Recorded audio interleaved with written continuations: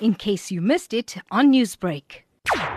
I've been working in the COVID ward for 1 week, and working the COVID ward is very, very different. I've been a physio for 32 years, but I've never seen the type of patients that we've been seeing in the COVID ward. These patients are very lonely because they're isolated from everybody else. You know, they're kept in wards. If they are in the wards, it is curtains between the patients. And in the ICU, they are in cubicles because they want to minimize contact between the nurse and if the nurse is in contact all day, then she's at risk. So the nurse only goes into the ward when the patient needs something or they need to give the patient medication or, you know, do observations on the patient all the time. But in the ICU, it's a glass cubicle. The nurse sits there all the time and watches the patient. You know, the patient's condition can change.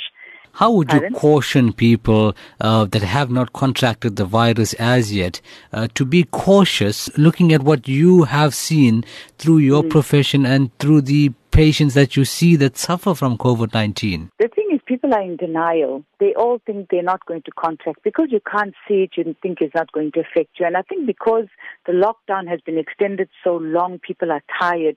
I think people must just carry on wearing their masks. They must wash their hands and social distance. Those are the three ways we can prevent transmission of the disease if you have it.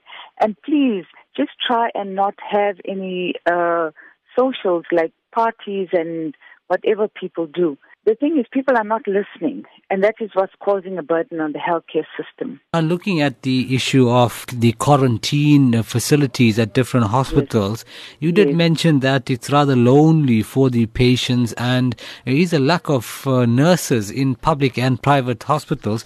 But besides that, how else would you suggest hospitals operate to improve efficiency? You know, the hospital that I work at, St. Augustine's, is well-staffed.